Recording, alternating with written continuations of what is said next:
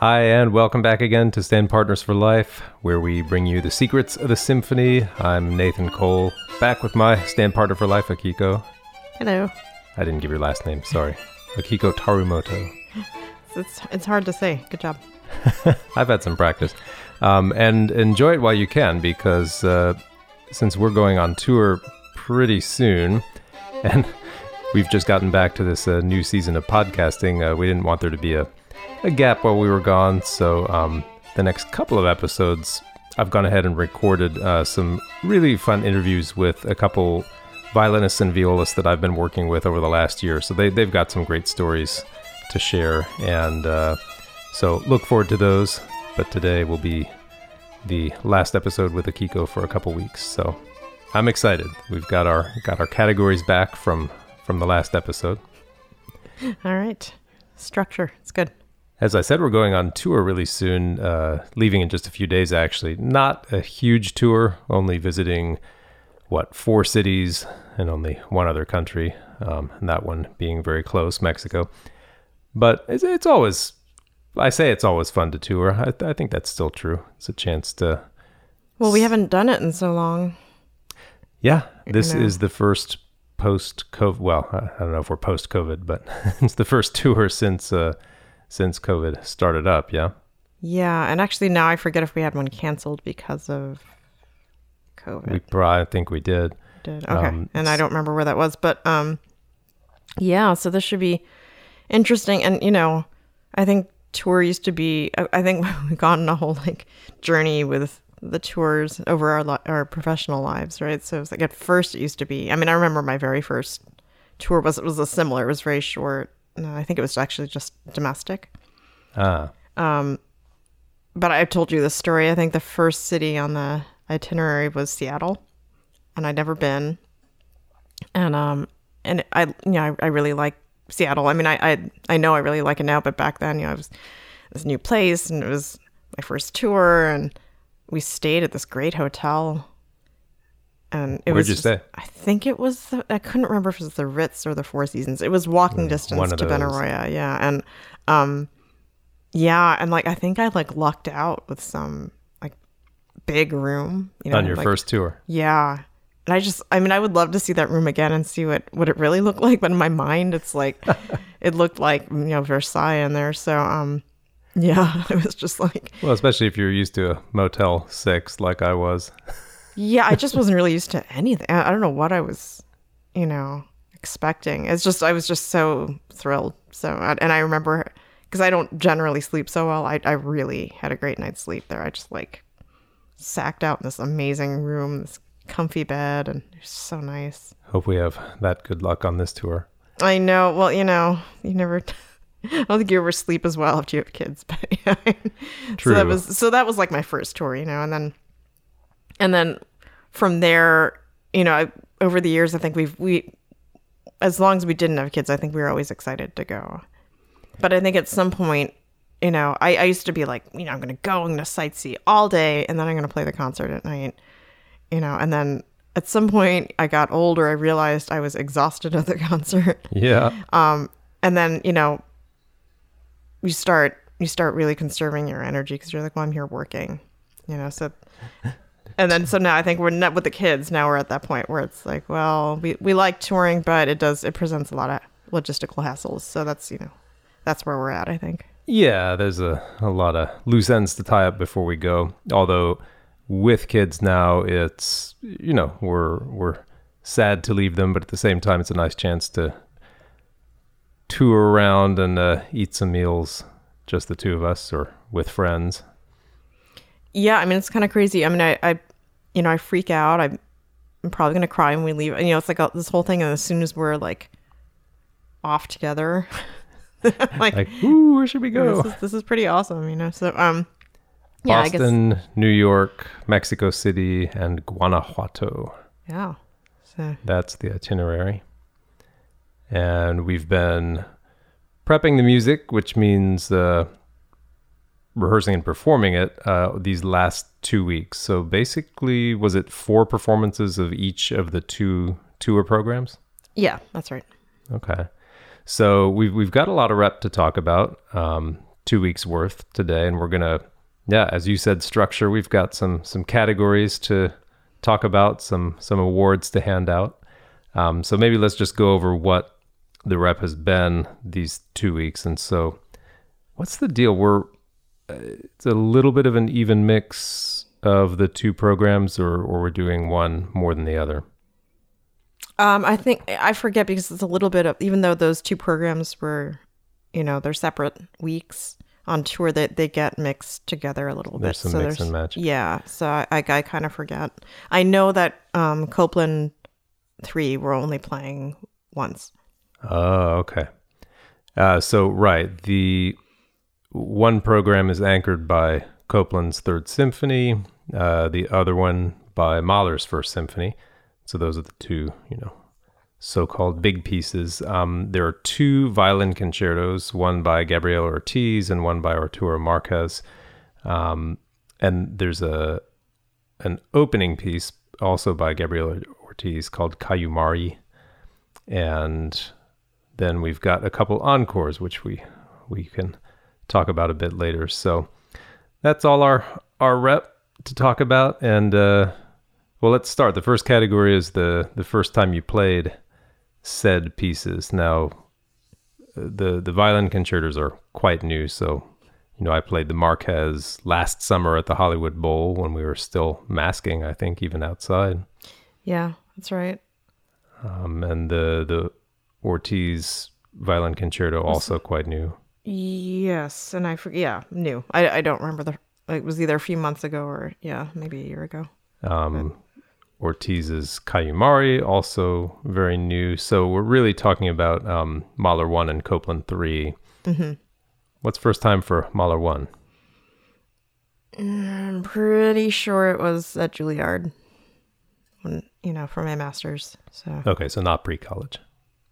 Don't think so. I don't think so. I don't remember. I really don't remember that much about pre-college. I think we played Brahms 1 in pre-college. That's all I remember. Okay. Because I remember I didn't play the solo. But yeah, Mahler 1, I'm pretty sure. And I think I was principal second at Juilliard for that. Oh, wow. I forgot you were principal second at Juilliard. I was kind of principal forgot that second too. at Curtis. I feel like it was weird. I remember being really nervous to be principal second. So we could have been sitting just a couple hours apart by train, sitting in the principal second seat. I mean, at Juilliard though, you didn't have like a seat for the whole. It changed with each program. Okay. So I wasn't principal second. I was for, just for that concert. I played Mahler 1, the first two movements only, in youth orchestra actually. So yeah, back in Lexington, Kentucky, CKYO, Central Kentucky Youth Orchestra, and actually, so for that, I honestly can't remember whether I was sitting first chair or second chair. What? I can't, because there weren't solos for that, but depending on what year it was. And wait, what do you mean there weren't solos? For those movements. Yeah. I see. And I just remember it seeming incomprehensible. I mean, looking back now, I laugh because of all the Mahler symphonies, one is the easiest to get your head around. But I remember we had to audition with I could see that. some passages from the second movement, and just all those sharps. I remember taking it into my teacher, Dan Mason, and he was like, all right, well, let me tell you how this goes, because what you see on the page and what you're trying to play now is not really how it sounds. Yeah, it's funny. I don't remember. Maybe we actually did do it at Harvard, because like I don't at Juilliard. I don't remember being like confused, and it's still confusing. But despite that, I mean, it was also an early taste of just how awesome Mahler symphonies could be. I mean, the end of the first movement, just a loud, amazing burst of sound.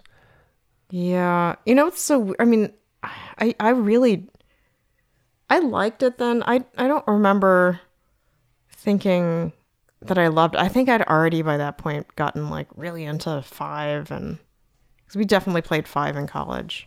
I see. So, and even like growing up, like in high school, I listened to it a lot.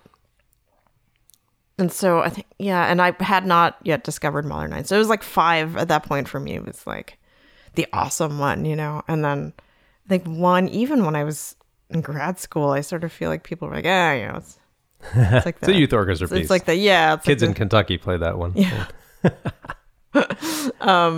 Yeah. So I always had this feeling like it was not maybe like kind of lightweight or not as profound but you know, this time around has been different for me. Now that I'm like 46, I don't know what took so long or why this is different, but for me this time it's like I actually love this piece now. Yeah, me too. I think there's always, you know, there's a backlash and then there's a backlash to the backlash, but it was never like I never thought it was, I don't know. I think I'm getting old and it just seems great. Like I also love that it's not so long. I feel like it's just right, you know? And like again, getting old, I hate feeling the audience is like shifting their seats or, you know, and I don't know. Well, it's different to strap yourself in for a 50-minute or 55-minute piece compared to an 80-minute or 90-minute piece. Yeah. It's well, Mahler 9, that's special. Sure. And Mahler 5 still to me, but and Mahler 1 used to be longer. Well, we'll get to that in half-baked research. I actually didn't know that. You might have known. I'm looking forward to forgotten. This scholarly portion of the podcast. Half-baked. What about Copland 3? That I couldn't. I don't know when I first played. I remember learning the excerpts. I probably learned the excerpts, you know, the audition excerpts first, and then you know, same I'm for me. pretty sure. I mean, I think I didn't play it till I was a professional, and then.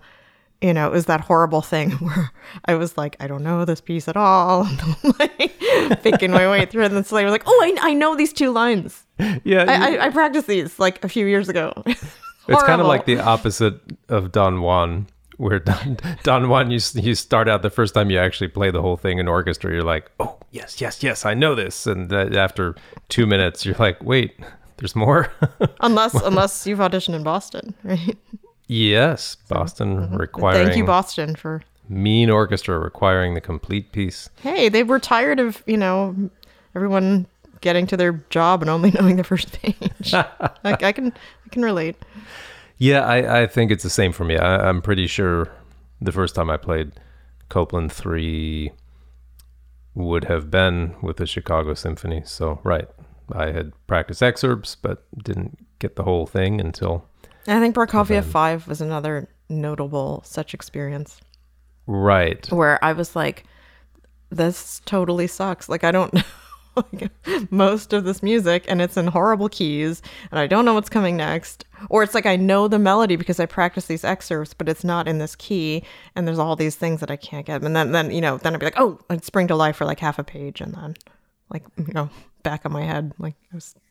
Yeah, it's almost like we took the same auditions. Well, those are the pieces, you know. Yeah, for good reason. But and the others, yeah, I mean, well, we already covered those are the pieces that we have a history with. Another, well, it's fast becoming a favorite category. Composers you'd like to invite to a dinner party, or whose favorite category is this? Well, our favorite us category. And our millions of listeners. Yes. Wait, so which of these composers we want to invite to dinner? Yeah, I mean, you could say, you could talk about several, or you could say, oh, clearly the one I would really want to have dinner with is, you know. Yeah. Did I already say Mahler at some point? I think maybe our last podcast I said Mahler and you said you thought he'd be a downer. I don't remember. Yeah, I think you might have for the all, you know, the last episode we for like the all-time. We did the all-time awards, and I think Mahler was one of your picks. So that seems strange. Don't abandon him now. Oh, yeah, okay. I'll stick with Mahler. Yeah, I do feel like he would probably start worrying or complaining about the main course or dessert. Yeah, he'd probably have some kind of like stomach problem. I don't know. It just seems delicate. I'll bet Marquez would be fun. Yeah. I mean, like he's got to be a good dancer, right? Yeah. Well, he comes from a musical family, he's written all those dances. Yeah. No, he lives and breathes that music, the folk music and popular music in Mexico. Yeah, I agree. I bet he knows how to live. Yeah. And he wears a great hat, as we know. Yeah, it's a good look. So yeah, I bet he'd be a lively dinner guest. Copeland, yeah, I feel, I don't know, I get the sense that as long as you kind of let him talk and do his thing, you'd learn a lot. Yeah, I'd be out of my depth, you know. Yeah, I'll have dinner with almost anyone, but I think, yeah, Marquez, I think would be a solid pick. And Mahler, yeah, I mean, what would you ask Mahler if you had like one question? Would it be about Alma? Yeah, was Is Alma all that? Yeah, exactly. Why was it worth it? Why was everyone into your wife? Literally. Yeah.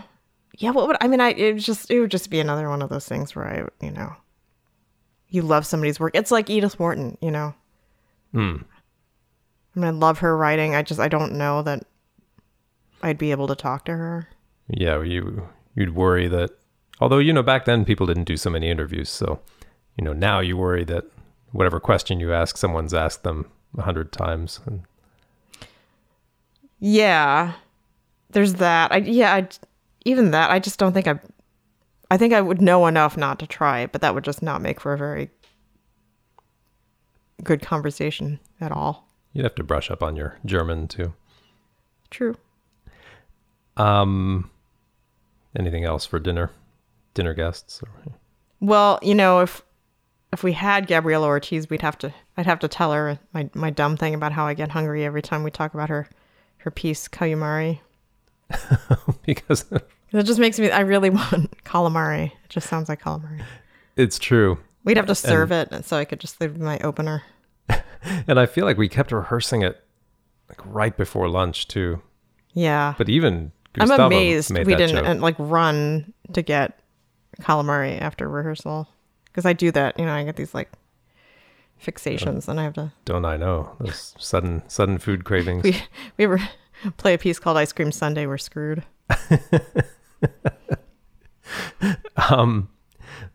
Best rehearsal interaction.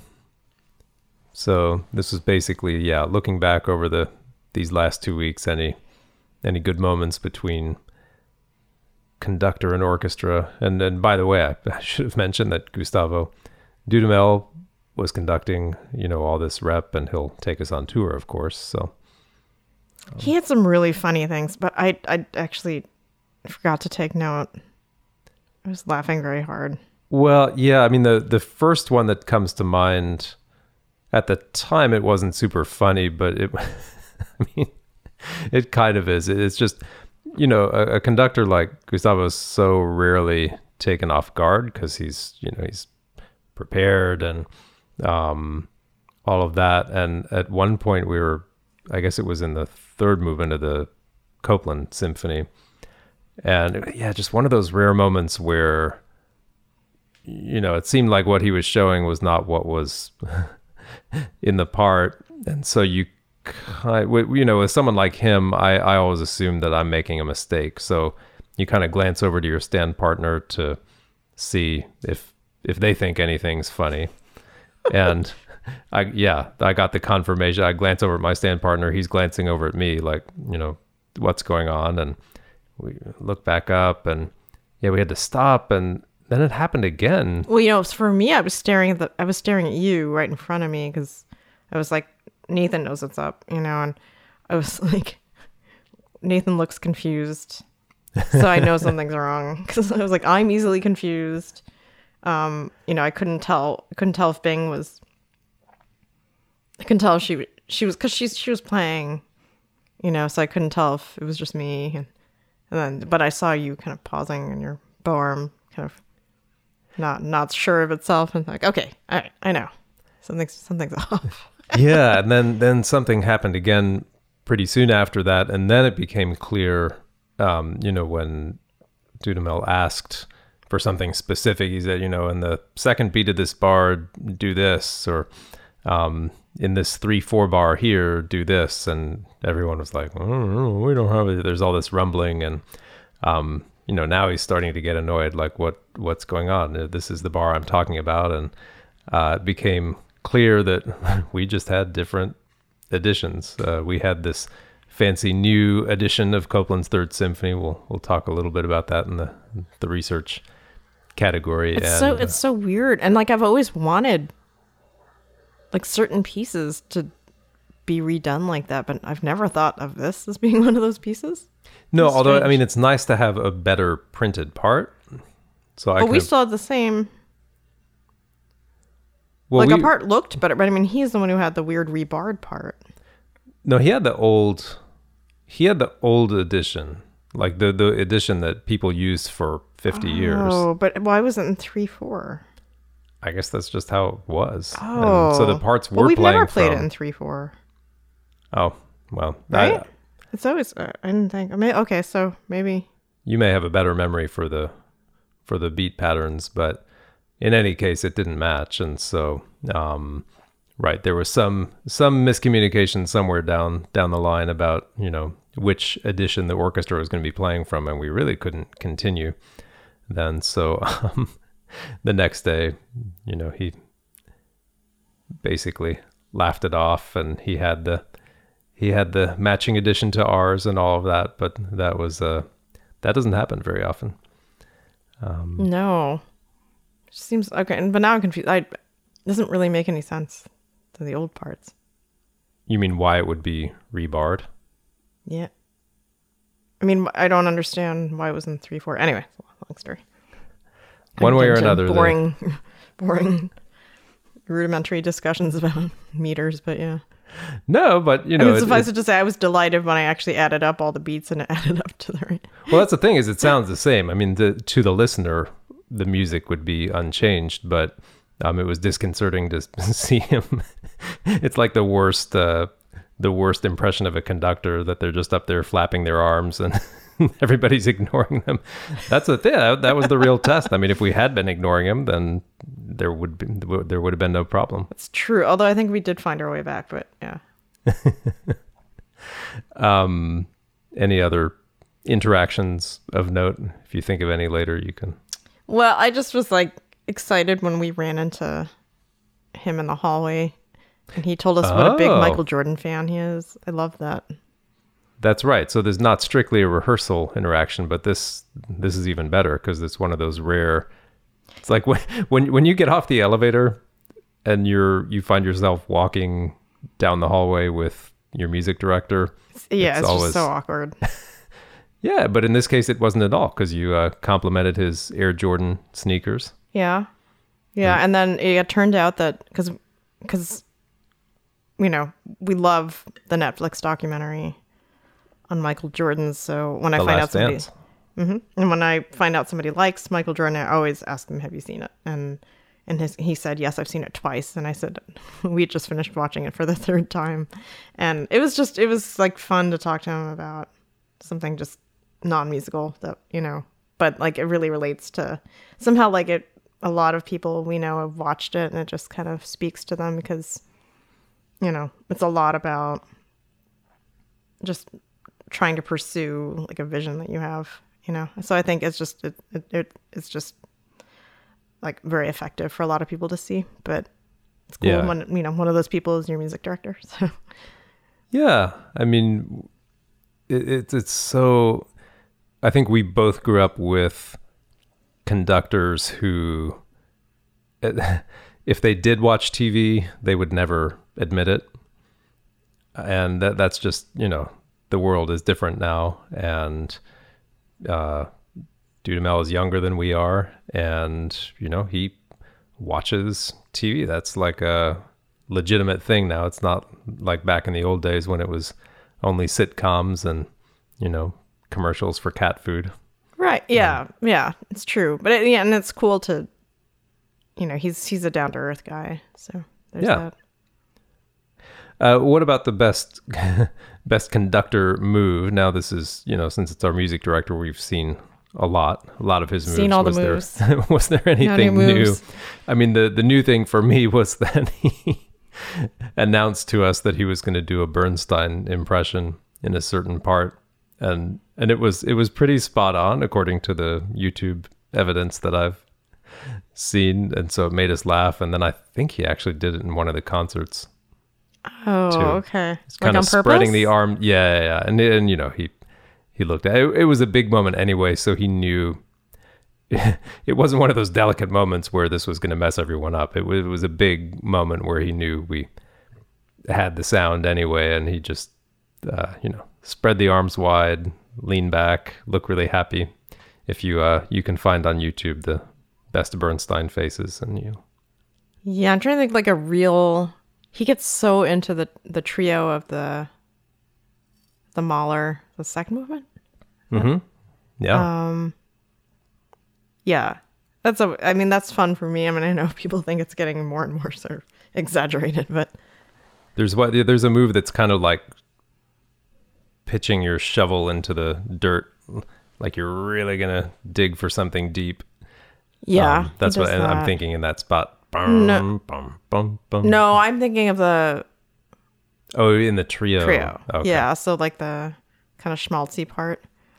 He's really he's doing like a swoop, which is, you know, it's fun. It's fun to see him getting into it. And I think, you know, the Copland, I think I've noticed him getting more relaxed with like the emphases and stuff, you know, which is cool, because that's, the piece is a lot about the accents and the, you know, the things that you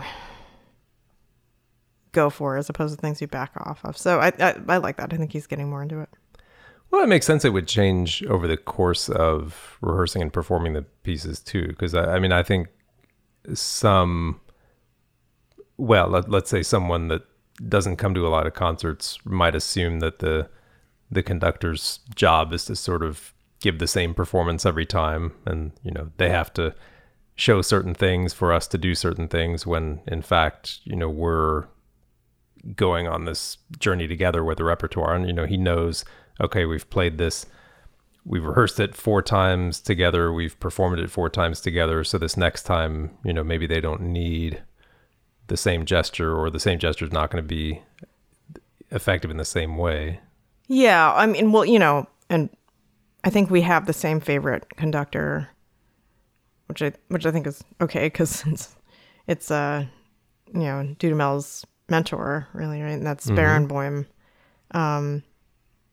And what we really loved about his performances, I mean, you know, I think we've talked about how he was sometimes sort of allergic to rehearsal. Right. But for the reason that, you know, I mean, he really felt like the magical stuff was going to happen in the moment at the concert. You know, the performance is the thing, right? So sometimes it would be like a little different or a lot different every night, because he was just very inspired, you know. Yeah, absolutely. So I love seeing when Dudamel does that kind of thing, because it's like that's what keeps.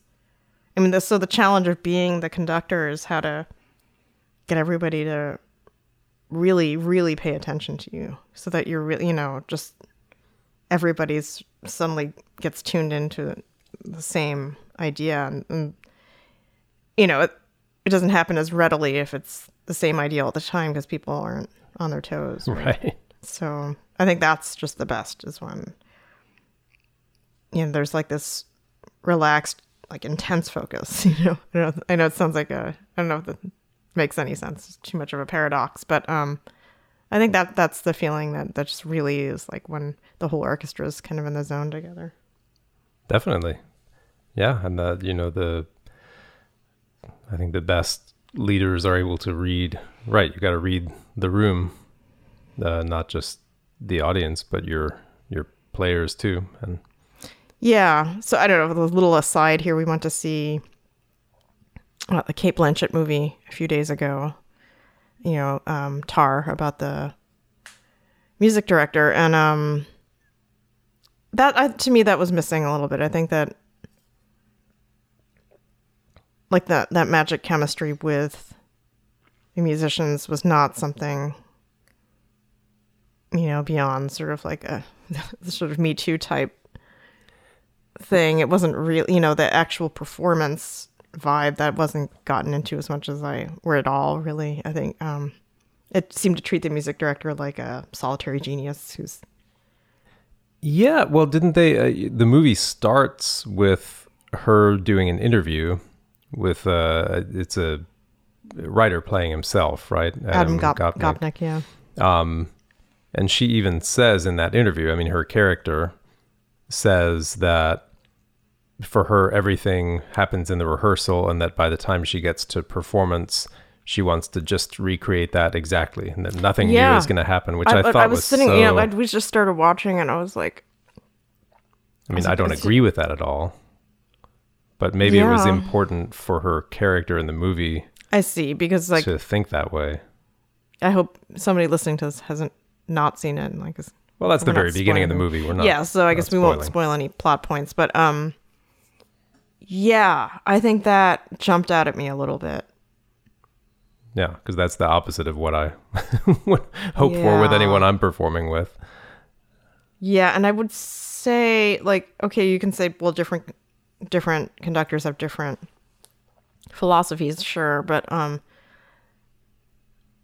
would definitely prefer, like, if I were comparing two conductors, I mean, the spontaneous one who views the performance as like a, as where, I said, like where the magic is happening, I think that's amazing as a performer.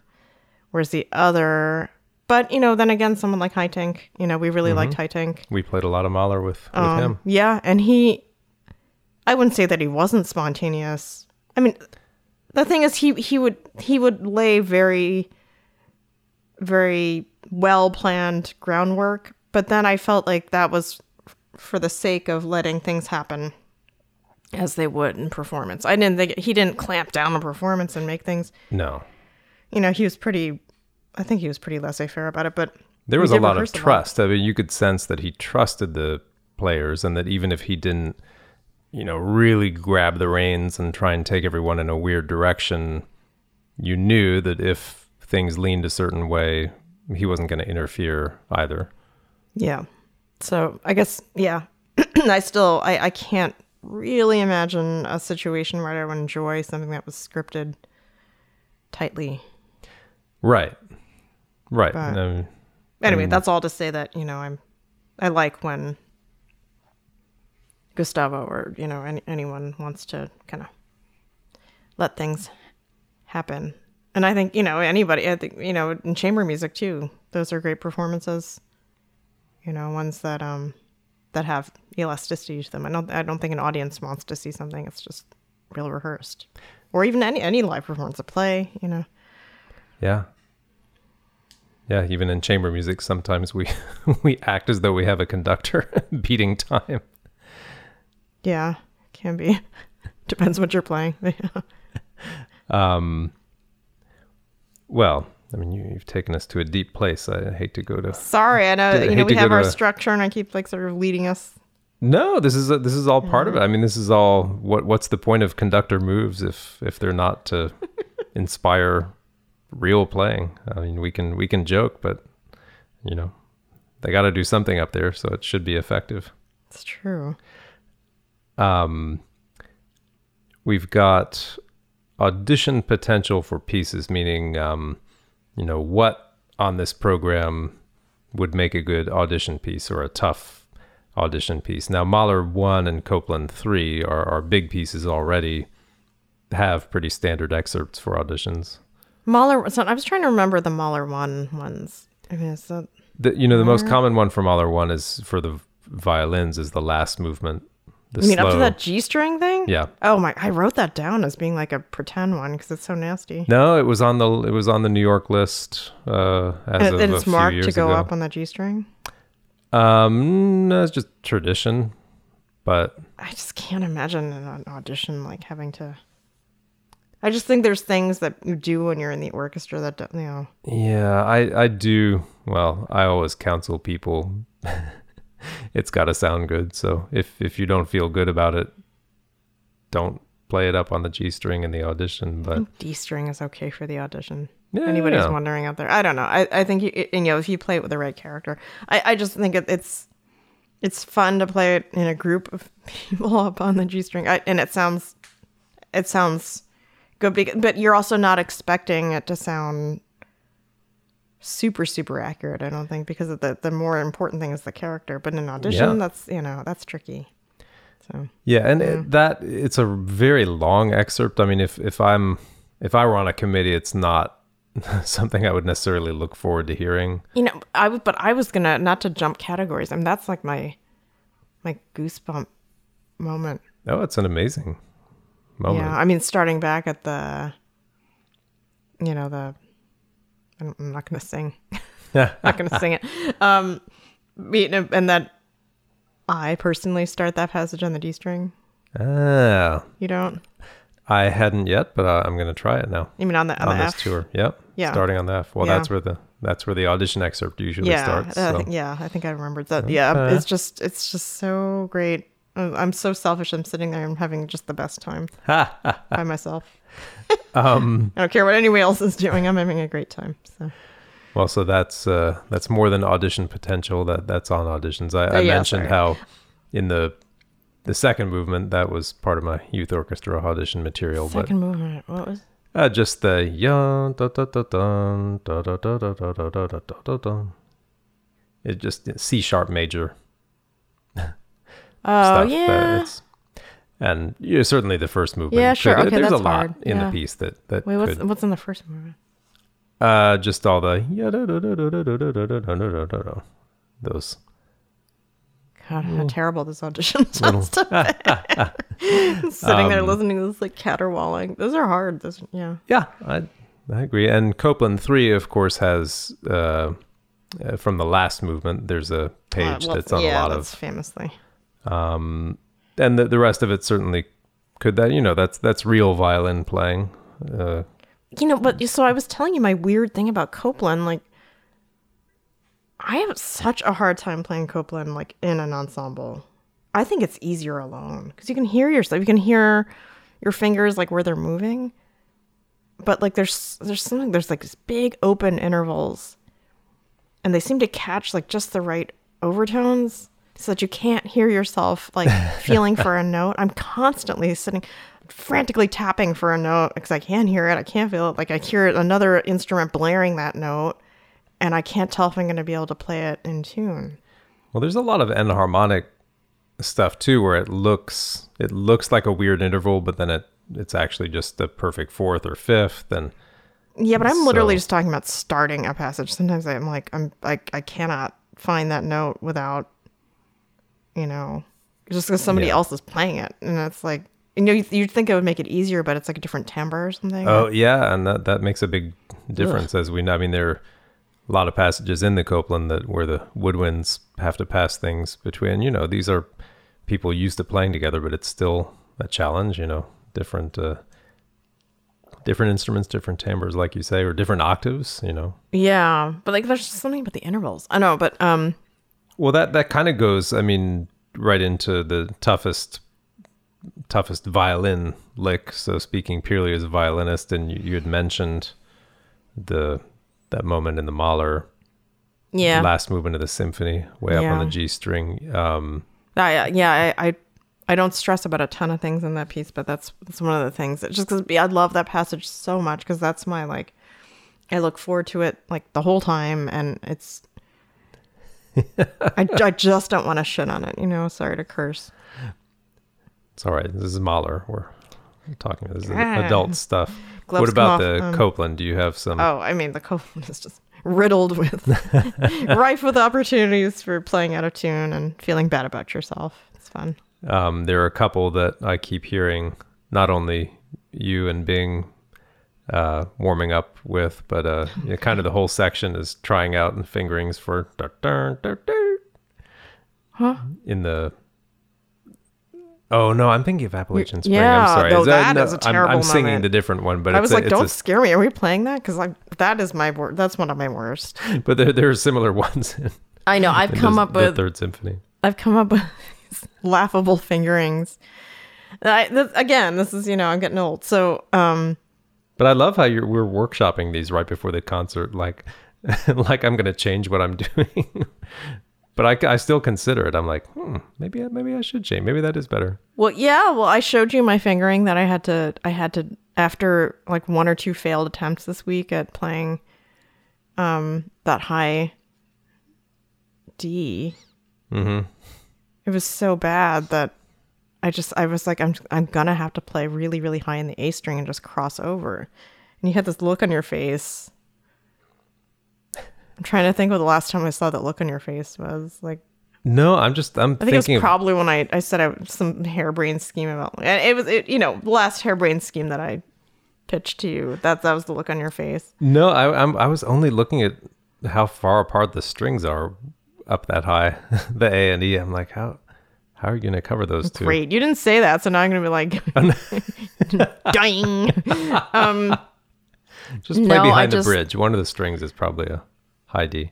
Yeah, no, this is the fingering. It's like a cello fingering. We were joking I could play it with my thumb, maybe. When you played it sounded great. I wouldn't have known you were on. This is one of those passages where sounding great is not the thing. It's just not sounding like vomit there. Because like the first couple days, I just really came in so short on that note. It was like not even really close. So this is at least like a guaranteed close.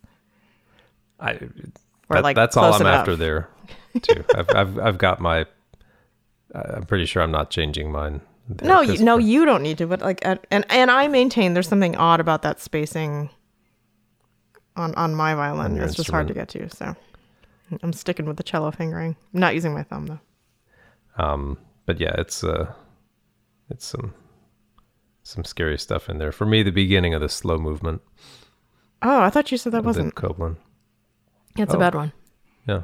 Yeah, I don't know why, because I have the cellos at my elbow, and I imagine that they're sitting there thinking, my God, she's so shaky on that high E. Cellos. Then their strings are so, they can really sink in. They don't know what it's like to have to just like breathe on an E string. And they have some high stuff that get kind of hung out to dry a little bit. And so that's what it's like for us there. I'm usually kind of okay until I get to that high E, and then it's, no matter what I do, and I'm sure it's because I'm sharp, it sounds sharp, and then the seconds come in and they sound like way lower. So I'm like, I keep trying to come in low on that E, but anyway, it is a tricky one. That one made me sweat a few times. Yeah.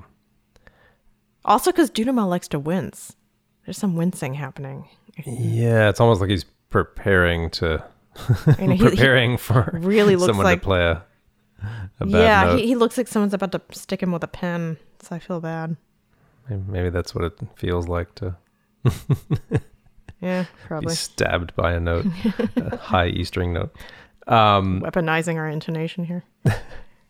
Earworms in the program, things that get stuck in your head. Now I can testify that you have had the Marquez Fandango, the violin concerto. Yeah. Stuck in your head. Like even when I was running yesterday, it was like, it's good, like running music. It just kind of rotates through there. And yeah. It is catchy. I think for me, it's also been parts of that piece too. So bravo, Arturo.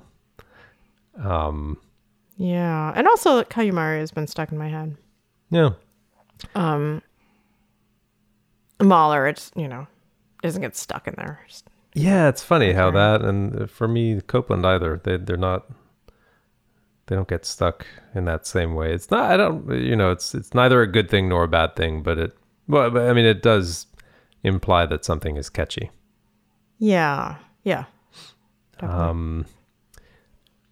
Okay. We didn't have this category in the last episode because that was more of an all-time thing. So here we call this reprogramming. And the idea is if we could wave the magic wand and change something about the program, and it's lighthearted, all in fun. But is there anything you might swap? Would you rather play Mahler 2 than Mahler 1, or Yeah, well,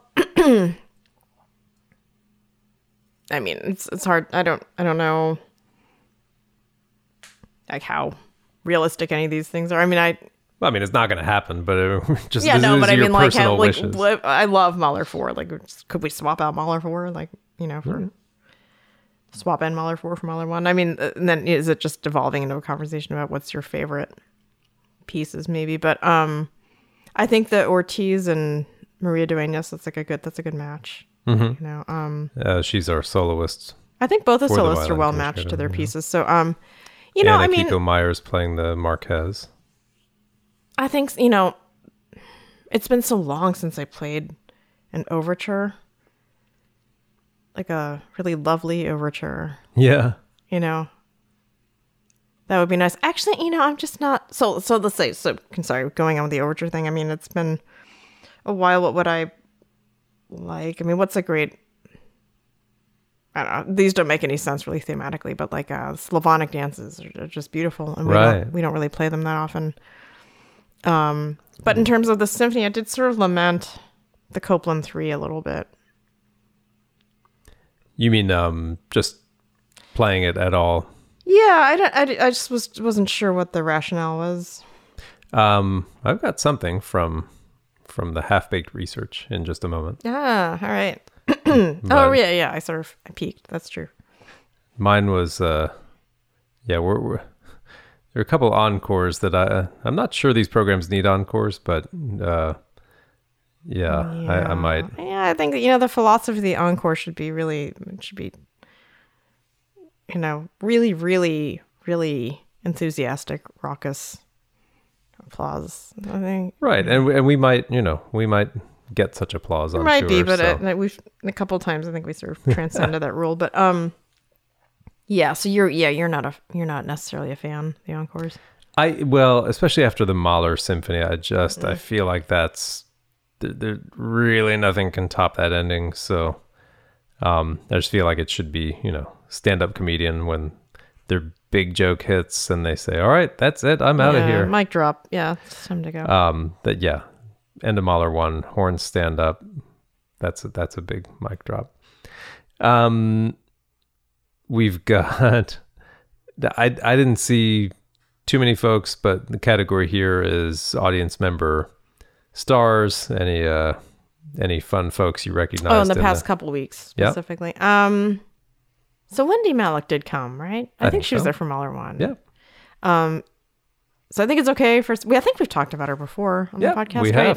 have. She's obviously proud to come to the symphony. So yeah, and I love seeing her there, and I always get not nervous when I'm like, okay, sit up a little straighter because she looks amazing. Like she's got great posture and she's beautiful, and so like I try not to slouch and like do my usual, and I always hope she notices my shoes because I always pick up my shoes with a lot of care. Like, oh, Wendy Malick's on my shoes. I feel like everybody notices your shoes. No, they don't. I don't even know that Wendy Malick does, but she's sitting right there. She's like, 6 feet away. So she probably once in a while sees my shoes, whether or not she notices them. Did we not see, I guess I haven't really been able to look out there. Plus my vision's not that good anymore because I'm old. Well, with masks being optional now, where we can see a few more faces, the only other sort of celeb or star I would say was that for about 10 minutes of one rehearsal, we had Mirga. Oh yeah, that's right. Music director in City of Birmingham Symphony Orchestra and former guest here, frequent guest. So nice to see her. Yeah, out there. Brood. But yeah. Okay, so we didn't have all of Hollywood in the audience there. Well, also like with COVID, we haven't been able to, or like there haven't been as many guests. True. So yeah we haven't really seen, because we used to see like Helen Hunt and right, and they may start finding their way back. Coldplay guy and Chris Martin. Well, what were we just we just watched The Big Chill, and we were now I can't remember. I'm blanking on his name, but also he was in Annie Hall and Jurassic Park. Jeff Goldblum. Yeah. How nice he was when we briefly talked to him. Are we name dropping now? Jeff. Well, the category is, audience member stars. So That's true. That's true. anyway, all right, half-baked research got some interesting tidbits here, and half-baked because right, this is stuff that anybody could find if they poked around a little. If you have your keyboard and a computer. So I never realized that we call it Copland 3. I mean, if you had to guess what the name of the piece is, what would you say? Like if you had to put it list it on a program, what would... You mean like some cheesy nickname? No, but I mean, if you had to list it, like if you had to type out the program for the LA Phil this week, what would you call the piece? Copland Symphony Number 3. Right. But apparently the title of the piece, and he was specific about this, is Copland. It was Third Symphony. Like spelled out. Okay. Yeah. Yes, that's how I always see it. Yeah. Interesting. And he did start his work on that in Mexico. He had a place in Mexico. And okay. So the first movement, I think, was either completely written or mostly sketched out there. And, Mexico was very important to him. Actually, I forgot that. El Salon. Oh, yeah. So, yeah, that's my guess for, and it's paired sometimes on this tour with the Marquez's concerto. So Bernstein was the first one to cut a bunch of bars near the end of the piece. You mean, is that the alternate ending? Yeah, well, it's what became the alternate ending, but Bernstein just kind of did it without checking with Copland first. And, they were pretty close, and Copland did not give his permission. I read it was for a performance in Israel just a couple years after it was premiered. Was he mad? Was he mad? My half-baked research couldn't tell you whether he was mad, but it said he did eventually agree to the cuts. And so the published scores, had those cuts, but then this new edition that we have restores the original, but keeps the shorter version as an alternate ending. And that's in fact the ending that we are playing. Right. And I couldn't remember. I was trying to look at the other bars thinking, have we played that other version? Yeah, I can't be certain, but apparently it was only the shorter version that would have been in the published scores for quite a while. So likely we just played the alternate, the shorter one, and that's what we're doing on this tour too. It feels right, but I feel like we're getting a bonus because we get to see like part of the page excised with the pencil scribble. So I'm like, ooh, we're oh, we still have 2 pages left. Oh no, wait, we're almost something. Done. No, I think this works too. Bernstein had, he was a good musician, so they say, and he had special insight into Copland as well, even if he did that without permission. I had always assumed that Fanfare for the Common Man was just excerpted from the symphony, but I was wrong. The Fanfare came first. So this piece, the Third Symphony was Fanfare for the Lazy like 5 Composer. Minutes too short. Let's just stick Fanfare in there. No, so what it was, he wrote this piece after the war. He felt that he really couldn't get much going during the war, understandably, and then once it was done, he had this explosion. Well, plus it was commissioned by Boston Symphony and Kusevitsky, so that really sort of focused his efforts. But during the war, the Cincinnati Symphony had an interesting project where their music director at the time decided to commission some 18, 20 composers or something, each to write a short fanfare. And it was supposed to be for the war effort, basically. So most composers dedicated their fanfare to a certain, like a branch of the armed services, or maybe to a certain country, like an allied country. And Copland said, well, my fanfare is going to be, the common man is doing all the heavy lifting in this. He's the one going to fight. And so my fanfare is going to be for the common man. And so he basically just took that as the start of the fourth movement of the symphony, and then developed it and all that. So I'd always thought it was the other way around. I see. Okay. Well, that makes sense. It was like the seed. Yeah.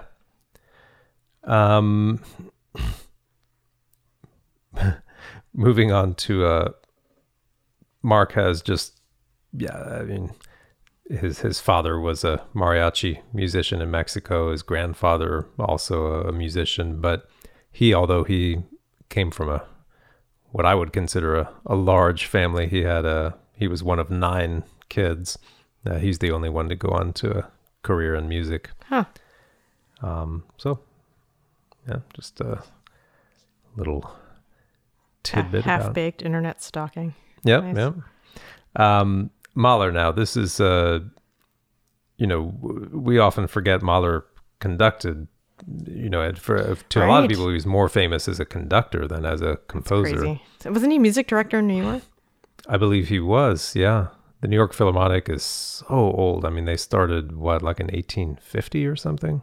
Like pre-Civil War.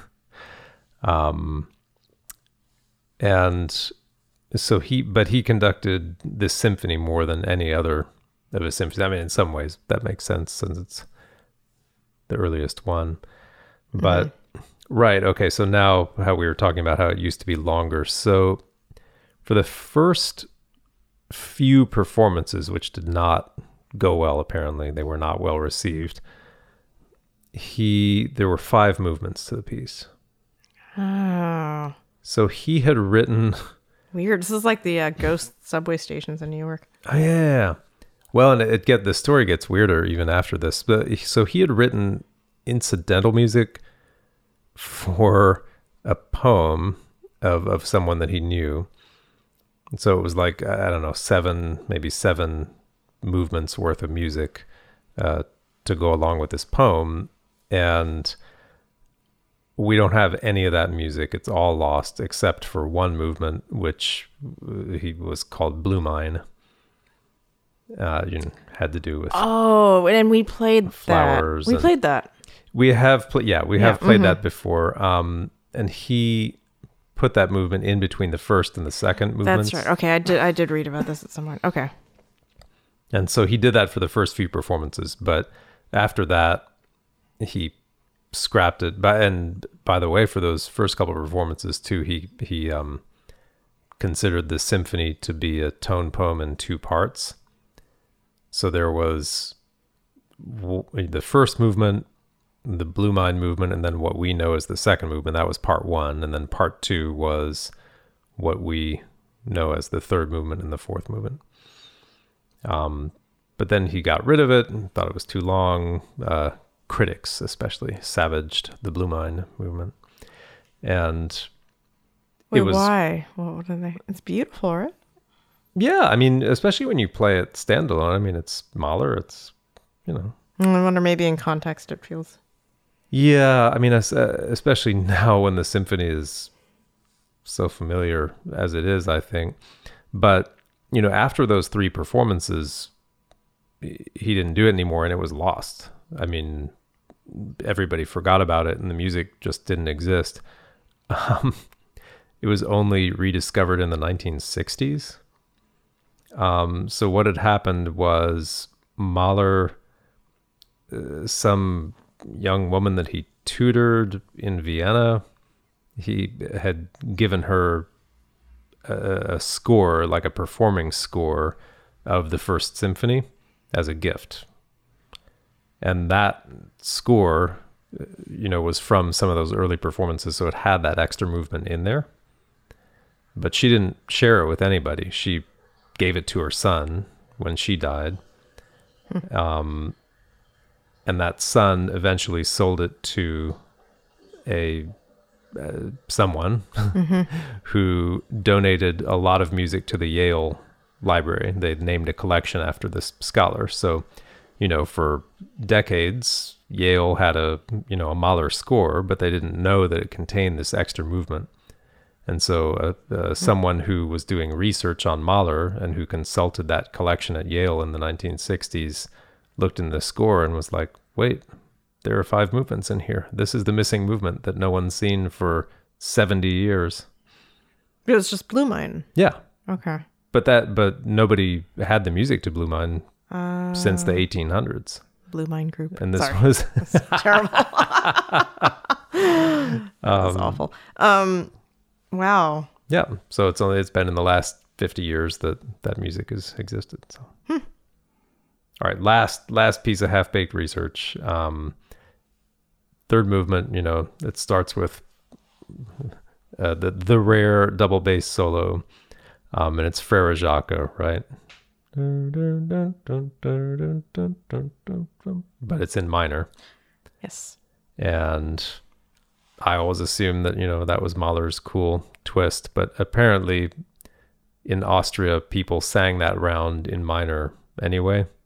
It was called Bruder Martin, Brother Martin. And they sang it in minor, and that's how people would have known it anyway. So that wasn't necessarily his invention. Well, was it? Was it also like a playground song?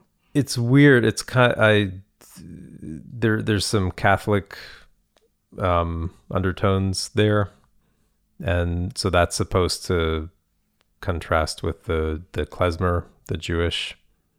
That was a big social conflict at the time. So I guess that was deliberate.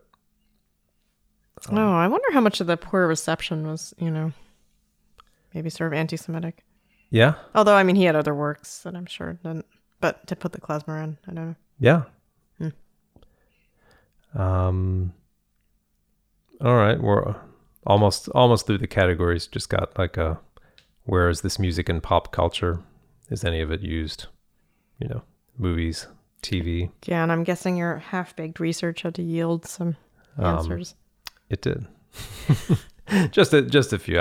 Mahler 1, surprisingly, not super popular in pop culture. I mean, I'm not that. Mahler 5 again, like so much. 9 a little bit. Right. 9 surprisingly in Birdman. Right. Yeah.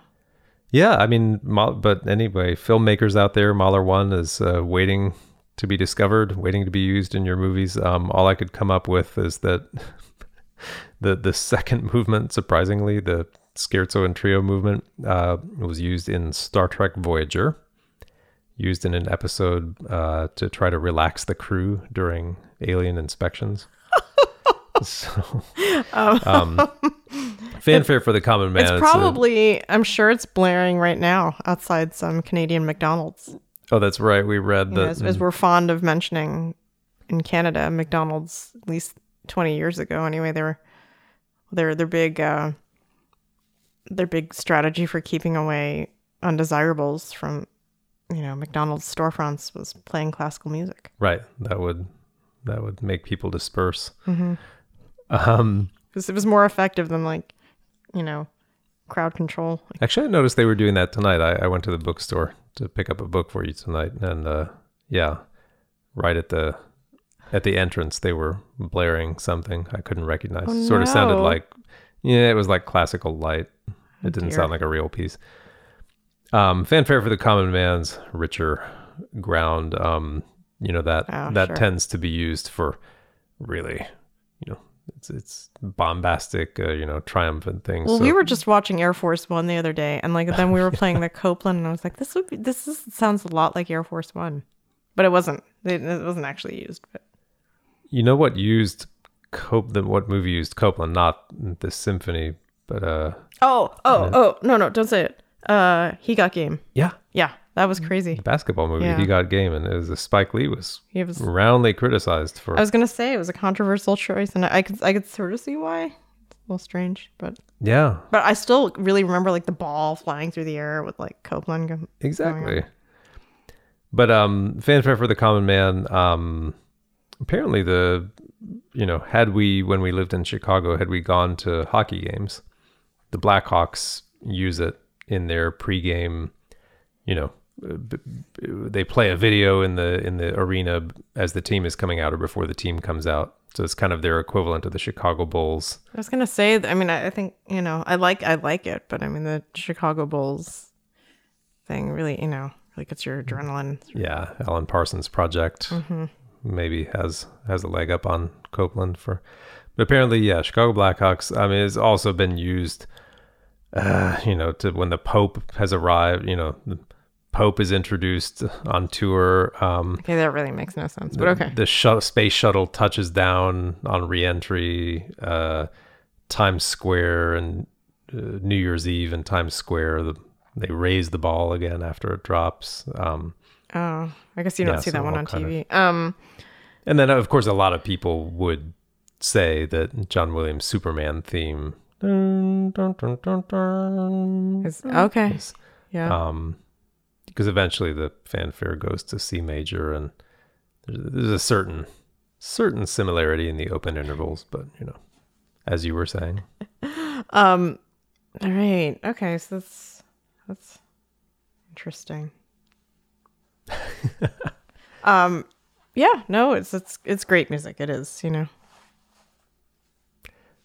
So we finish with new skill. Did you learn anything new as a violinist? Did you get better at anything? Any weaknesses that you discovered that you had to brush up on? Always. It's a continuous process of finding and fixing. It's like a house. True. There's always always something. Yeah, there's only so much time you have, and there's always a lot more than that to work on. Anything specific you can share with? I don't know. I think it's just the usual. Tour is tough because I think you just want to play well. I mean, you're super relaxed about it, but I think little performance issues, and so like for me, normally orchestra's not a high pressure situation, but something in my mind, I'm like, oh, it's Boston. I don't want to crap all over Mahler 1 in Boston, or I don't want to, and so I think I just, Copeland 3, that's where it had its first performance. Well, we're not playing it there. Oh, we're not playing it in Boston? Yeah, I think we probably we're like, no, let's not do that. Let's not. Interesting. Defile it in its decision. birthplace. But yeah, so I think I just, I always really want to be feeling good about my playing, going to these concerts, to tour concerts in general. Like specifically, I shouldn't do this, but I think I always treat a piece like it's got like, I think I've watched too much figure skating at the Olympics. It's like this is like the triple Lutz coming up, or is this the combination, or it's like it just feels like there's like things that you're gonna have that just points you have to worry about, and the other things flow, but you worry about those things going well. So I've got a few of those, even though it's I mean the Copeland has always been a challenging piece. I mean I never would have thought Mahler 1 I'd have things, but there's things, I hope they're not out of tune, or I hope I don't make Gustavo, I don't play something and see Gustavo wince. It's not a good feeling. If he does, just make sure you kind of look over at your stand partner like, yeah, that was him, that was her, kind of like tilt your head to the side. I don't know what they're doing, but I think for me it's just been on my mind lately, but just re-examining relationships between notes, or am I accenting notes? Kind of, it's like when we speak and putting the accent on the wrong syllable of the word. Or as what Robert Levin used to say, accent on the wrong syllable. Yeah, exactly. I'm going to Boston, I'm back in the mindset of my one of your teachers. Harvard professors. Sure. Got to pay homage. Yeah, I've just been trying to notice as we've gone through, especially the Mahler, since I've played that the most, but also the Copeland. Right. Are there places where I'm doing things out of habit that maybe don't make any sense, or places where I'm just sort of sustaining and connecting without a real reason to do it? Yeah, those are always, right? I mean, yeah. I mean, I just feel like Tony Soprano. He's having that conversation, right? Where it's like, how do you think they're gonna, like, how do you think it'll happen? Or what is it like when it happens? Yeah. I feel that way about playing. Well, wait, what does he say in the... Well, isn't that the thing? It's like a foreshadowing of the end, right? Okay. So spoiler alert in case you haven't gotten to watch the end of The Sopranos yet. But right, like because then who is it? Polly or someone says like, oh, you probably don't even hear it. It's like, or it's probably just you probably don't even realize it. Like you don't see that. So you don't see them coming. So what are you saying? You like when you start not playing well? I think the things that like you worry, like you know, as you age, not to get like too deep about this, and I think that I've said this like 10 times during this podcast about getting old and you're aging, but you know, so it's on my mind. But it's like you're playing, you just wonder how it's gonna, because you hear great, the best players, you know, and they're older and they don't sound like they did when they were in their prime, you know, and so I think, you know, you're not one of those guys. Like what's gonna happen? You know, what's gonna happen to me? How's it gonna start manifesting itself? You know, is it gonna be? Am I gonna start taking my bow off the string awkwardly? You know, I'm gonna stop vibrating certain notes, or am I gonna? You know, it's just like a whole weird paranoia thing. So, you know, not that I'm doing that necessarily here, but I think in general, there's a certain checking over of things that gets a little bit more obsessive. All right. So under new skills or brushing up weaknesses, it's like stop getting older and yeah, new skills are just becoming more fountain of youth, more freaked out by things you notice that aren't going right. Like this fingering. Like I don't remember having trouble with that, you know, that high D in the Copland before, but you know, now I'm like this, you know, I can't really hear it that well. Maybe it's a hearing thing. So anyway, yeah. New skills, you know, inventing more and more outlandish fingerings that... Well, my guess is that we didn't play it that well before. And that's why we didn't worry about it. Yeah, and maybe it's simply where you're sitting, you hear things differently. But anyway, so, you know, yeah. All right, well... New fingerings, new skills. I think it's hopefully heartening to know it's a constant process and something we think about, occasionally worry about. Occasionally complain about. Occasionally, constantly, whatever. But, well, we will, one way or another, we're doing this tour, presenting it in it's happening. 4 cities in just a few days. And so yeah, I mean, I think when I worry so much, my last like thought that I, you know, think to comfort myself is just like, you know, we played worse concerts.